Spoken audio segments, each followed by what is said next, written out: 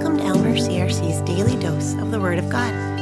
It's Monday, September 19, and Sunday's coming. This is Kara Heckert, and today I'll be reading from Acts 21, verses 1 through 6. Paul continues his journey to Jerusalem. After we had torn ourselves away from the Ephesian elders, we headed out to sea. We sailed straight to Kos. The next day we went to Rhodes. From there we continued on to Patara. We found a ship crossing over to Phoenicia. So we went on board and headed out to sea. We came near Cyprus and passed to the south of it. Then we sailed on to Syria. We landed at Tyre. There our ship was supposed to unload. We looked for the believers there and stayed with them for 7 days. The believers tried to keep Paul from going to Jerusalem. They were led by the Holy Spirit to do this. When it was time to leave, we continued on our way. All the believers, including their whole families, went with us out of the city. There on the beach, we got down on our knees to pray. We said goodbye to each other. Then we went on board the ship, and they returned home. This was a hard passage for me to write about.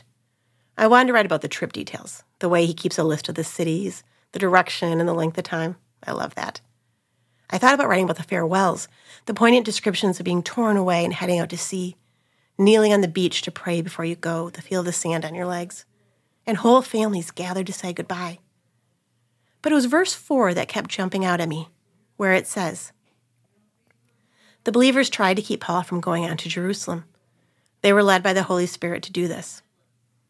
Wait, I need to read that again. The believers tried to keep Paul from going on to Jerusalem. They were led by the Holy Spirit to do this. So the Holy Spirit led the believers to try to keep Paul from going to Jerusalem, and he still went? What does this mean? Was Paul in the wrong? Did the believers misunderstand the Holy Spirit? I've now read a number of commentaries on this verse, leaning in different ways. The ones that resonated with me said that just as it was possible for us to misinterpret and misapply Scripture, so the believers could have misinterpreted the message from the Holy Spirit. The believers heard from the Spirit that Paul was to face pain, beatings, and imprisonment in Jerusalem, and took that to mean he should not go. Paul heard that same message, however. He took it to mean that God was gracious in warning him, but God still wanted him to go and complete his mission, no matter the cost. Paul knew that he was headed towards danger, but he still went. He wanted to share the message of God with those there. The path would not be easy, but Paul was determined to obey. Please pray with me. Dear loving Father, we pray that your will be done.